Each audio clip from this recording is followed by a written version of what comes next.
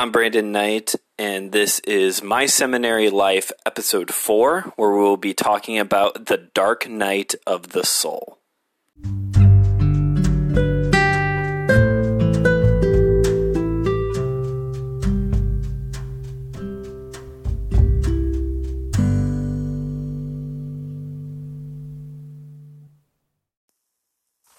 Welcome back, everyone, and we are continuing our conversation today on spiritual formation. Last week we talked about experiencing God in prayer and being led by Him in prayer. I encourage you, if you haven't listened to those episodes yet, to head on back. There's only 3 episodes, so it's only going to take you an hour and a half to get through those 3 plus this one. You could listen to all 4 episodes twice in the amount of time it will take you to sit through one screening of Zack Snyder's Justice League. It's a real deal. You can grow way much more doing that than by watching 4 hours of Justice League. It was a good movie, though. Hey, we're halfway through this class. I'm halfway through my first seminary class. I'm so excited. I can't believe we're already here on week 4. It seems like we just started, and yet the beginning of March seems so long ago. But I'm excited to be here. I'm excited that we're growing, and I don't know if the audio is any better for this episode. Unofficial producer Bradley was telling me that the audio has been sounding really good so far, but I have a new headset mic combo going into this episode, so hopefully everything continues to sound as good as it has been, if not better. So like I talked about last week, I wasn't really sure what we were going to be talking about this week and next week as well. Thankfully, because of the lectures from this week and also technically last week as well, it became pretty obvious that we need to take some time to talk about the dark night of the soul. The dark night of the soul. What we're going to talk about next week, still not sure. But this week we're going to be talking about the dark night of the soul. And obviously, every time during the lectures the professor said dark night, my mind immediately goes, ooh, Batman, let's listen. It wasn't that night. It's not Christopher Nolan. It isn't Knight like my last name. It's night as in nighttime. But the dark night of the soul, this is a common term that gets used in Christianity. Another one similarly would be going through the storms in life. The dark night of the soul, it's these moments where God seems distant, where life is very, very hard and there doesn't seem to be an end in the distance. Maybe there's some mental health issues as well, like depression going on. All of these kind of combine together to be a part of the dark night of the soul. And when my mind isn't going to Batman, when I think of the dark night of the soul, I'm actually reminded of a story from the life of St. Patrick. St. Patrick was a real person. He was an English missionary who English Catholic missionary who traveled to Ireland, one of the earliest missionaries to Ireland. And St. Patrick's life is a very interesting one. I wrote a paper about him for my History of World Missions class in my undergrad. It's interesting to study his life because it's so muddled with all of the legends and lore of his life, driving out all of the snakes from Ireland, or using the shamrock as an illustration for the Trinity. All these things kind of get muddled into his actual life story, which we don't really know too much about, other than from his confessions, which I do have a copy here on my bookshelf. I read it a couple years ago in preparation for that paper. One thing that he writes about when St. Patrick first started his missionary journey in Ireland, one of the earliest nights there in Ireland, he writes about an experience where during the evening he had to pray and pray all night long because it felt like as if there was a physical, emotional, and spiritual weight on him. I believe he describes it as a boulder was on his chest. He just felt this heaviness in the darkness of the literal night. And so he prays all throughout the night. And he writes about how with the coming up of the sun, S-U-N, as the sun began to rise, he felt the sun, S-O-N, begin to rise in his soul. And the burden was lifted, and he was able to go on throughout the rest of his missionary journeys. We have the dark nights of the soul, like St. Patrick, and like St. Patrick, we want the light to come on. We want the sun to rise. We want Jesus to intervene. But it's important for us to spend time understanding the purpose of the dark night of the soul in our spiritual formation, and that it may not necessarily just be something that we need to get through. We have these dark nights, but where we are at in our Christian maturity will determine how we respond to these dark nights. We've talked about before how when we come to Christ, we often have an eager and a passion for him. We have a hunger and a thirst to be in his word, to be praying, to be among Christian people at church and fellowship with other people. And we have a hunger to be with God. We love him, and we want the pleasure of being with him. It is pleasurable to be reading his word. It's pleasurable to be praying to him. And then the dark night happens. The loss of a job, the depression sets in, family members die, a worldwide pandemic shuts down the world, and you're isolated in your home for most of the time. The dark night comes. And when we're in this wanting God for the pleasure of it phase in our Christianity, there's kind of three responses that happen when the dark night comes. The first one is you keep doing what you're doing because you know that's what you're supposed to do. That's often my response. As I go through patches of deep depression or disappointment in my life, my mentality is to buckle in. All right, gonna read more scripture, gonna go to church more, worship harder, pray harder, because that's what I know. That's what you're supposed to do. The second option in that early phase of wanting God for the pleasure of it, we start doing all of these things that we know we're supposed to do to try and get through the dark night of the soul. And we begin to conclude that they, quote, obviously don't work. We don't see any change. We're reading more scripture, we're fasting, we're praying longer on our knees, we're doing all of these things, almost to the point of penitence, to try and get through the dark night of the soul. Nothing is changing, ergo, it doesn't work.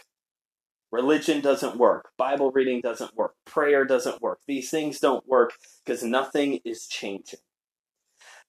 Then there's the third option. So you can keep doing what you're doing. You can give up, essentially.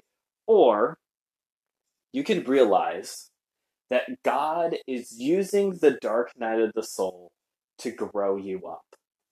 God is using these heavy times in life to move you forward in your Christian maturity if you would just stop and listen. If we could just stop and listen, sit in the weeds of the dark night of the soul, if we could just pause in the pain of the dark night for just a little bit and realize that God may have something for us here, God can grow us up. And we can move from this level of Christian maturity where we want God for the pleasure of it to a point where we want God for God. We've talked about this time and time again the past couple weeks of how We need to get to a place in our faith where we want God for God. We want God for who he is, not for what we can get out of him. We want God for God. It's much like in a marriage, when you move from the honeymoon phase to normal life. Yes, there should always be a level of intimacy in a married couple's life. But you start things off, those first couple months or year or whatever in this honeymoon phase of just blind ecstasy of like how great and wonderful each other is, passion and romance, blah, blah, blah. And then you move over time as the blinders start to come off, the rose-colored glasses start to come off, and you start to see each other for who each other are. You start to move to this place where you want the person for who they are. You want your spouse for who they are, rather than the pleasure that you can get out of the relationship. And that's how it is with God. He can use the dark night of the soul to move us out of this place where we want God for the pleasure of having him to a place where we want God for God. And chances are we're still going to find pleasure in that relationship as we want God for God. Checks notes and make sure he's still on pace. It is hard to stay in the dark night of the soul. It's hard to stay there. And again, we've talked about this a little bit. Part of the reason why it's hard to stay in the place of the dark night of the soul is because it's painful. And nobody wants to be in pain. Given the option of good health or cancer, job security or job loss, depression or no depression, chances are people are always going to take the option with the least badness in it. We want a life with the less amount of pain possible. We want the good life. So when the dark night of the soul comes, we want to get out of it as fast as we can.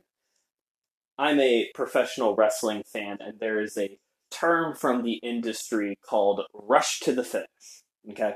So in a match, which, those matches are predetermined who's going to win, and they have what's called spots set up. These are the big movements in the match that kind of keep the pace of the match going, the big fancy, and he hits him with a chair, and they dive out of the ring.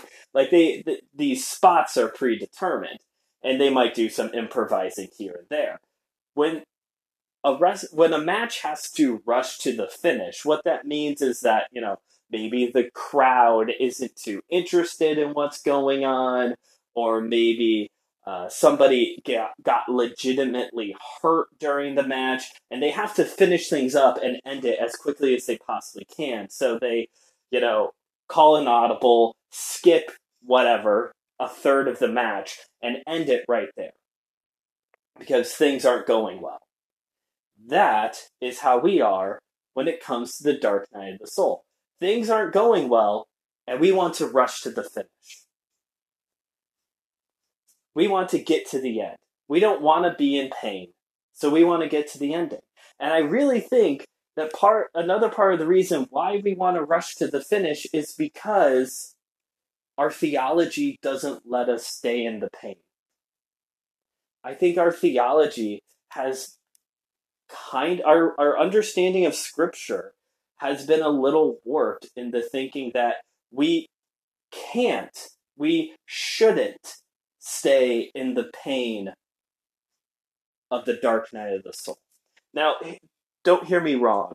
If you are having an extended, long period of time of the dark night of the soul, long nights of depression, hard time after hard time after hard time, and it's wearing you down, you go get help. seek out counseling, seek out your pastor, seek out a healthy group of Christian community that you can rally behind you and help you through this time. But in a normal case of the dark night of the soul, where life is hard, I think our theology has dictated us that Christians are supposed to be the ultimate optimist, always hopeful, and when bad things come, we rush to the finish. Well, life's hard, but God is good. I'm gonna praise him in this storm. I'm gonna, he works all things together for good. We want to use the truth of Scripture that yes, we should worship God in this storm, and yes, all things work together for good, as an excuse for not realizing that where we are at now, God can still use to grow us up, to talk to us, and is a place where we can worship him. The professor said in his lecture that in his experience in Christianity, evangelicals don't like to lament. As evangelicals, we are uncomfortable with the idea of lamenting. We don't like it. We want to just hold on to the promises of things are going to get better and heaven's going to be so much better than how life is right now. And because of that, we turn a blind eye to what God could be doing right now. Claire last year, during the dark night of the soul known as 2020, started participating in a social justice group on Facebook. And this is where this whole idea of evangelicals not being comfortable with lamenting was actually first brought up to me. Because this was a topic of discussion that came up during her classes. Everyone who's a part of this group has to spend time basically taking a class, listening to podcasts, reading articles before they can even really participate in the group. And she was talking to me about this and just this idea that we don't like to lament, even though it is so biblical to express our pain to God. Just look at King David. King David lamented.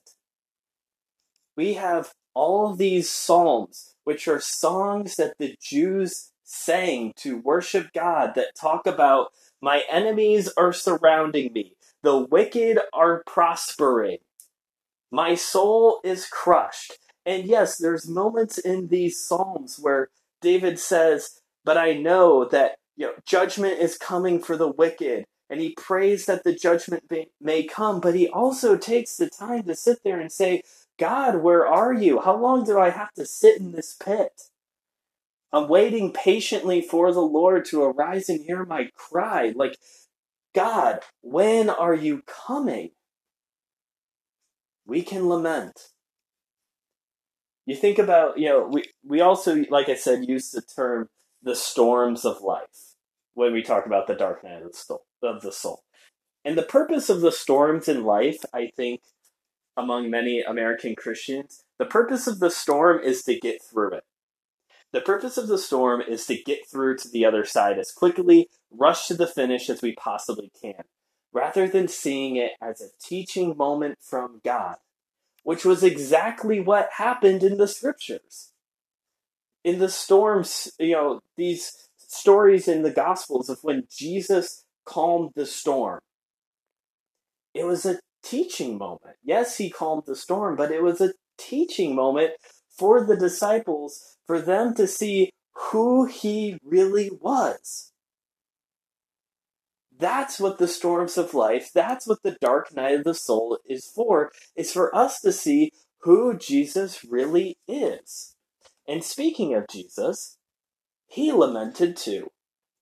Our verse of the week is Luke 22, 42 to 44.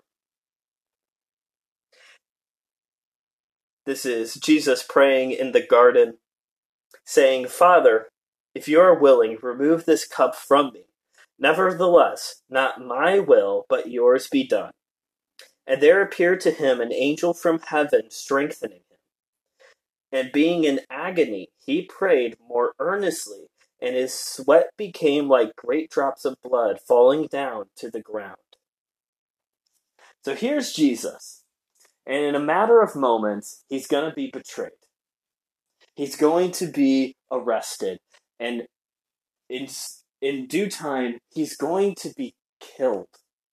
This weekend, as I'm recording this, we are remembering and celebrating the death and resurrection of Jesus Christ, our Savior.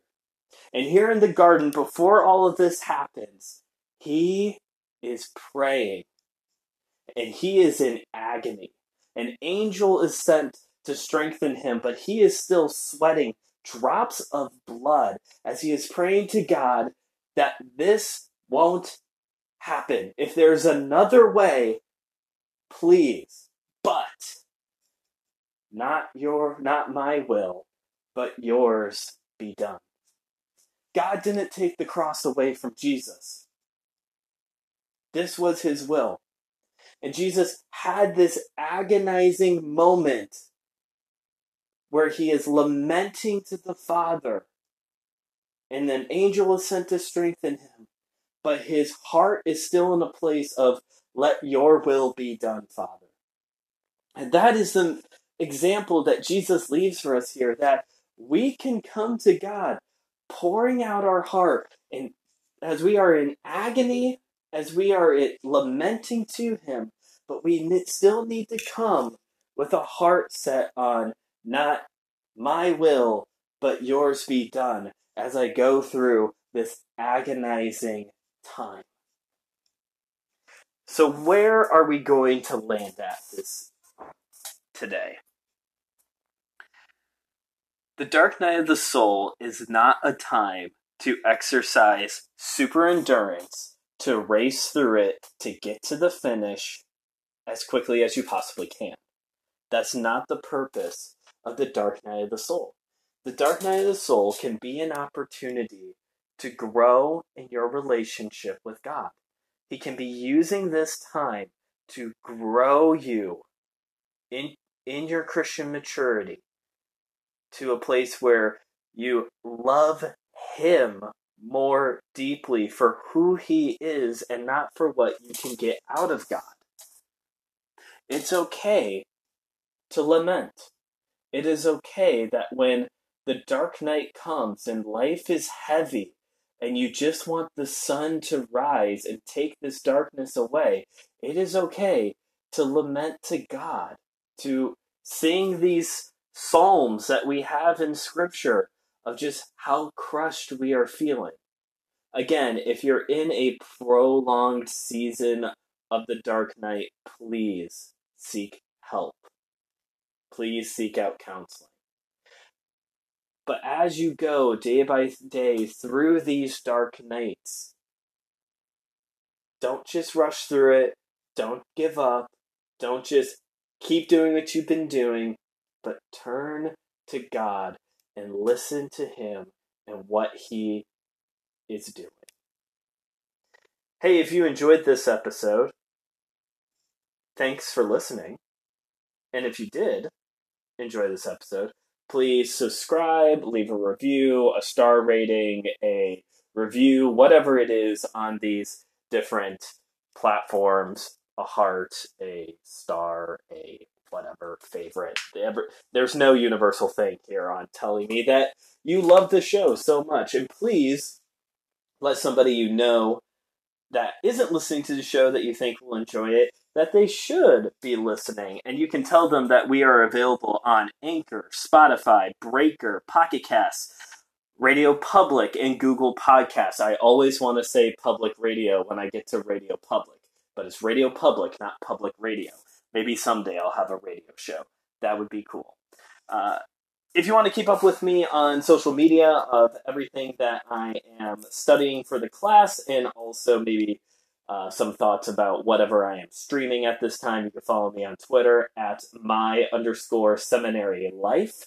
The MSNL are all capitalized. My_seminary life on Twitter.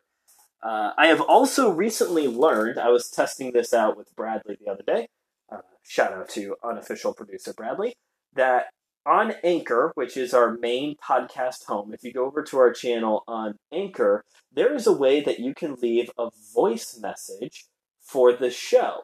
So if you had like a question or wanted to say how great and wonderful the show is or whatever, you can go over to Anchor and you can leave a voice message, and I can use that audio clip for the show, which I think is really cool and will probably use at some point if I get some questions in. And I think that is it by way of all of the technical announcement stuff. It looks like this episode might be a little bit shorter, but that's okay.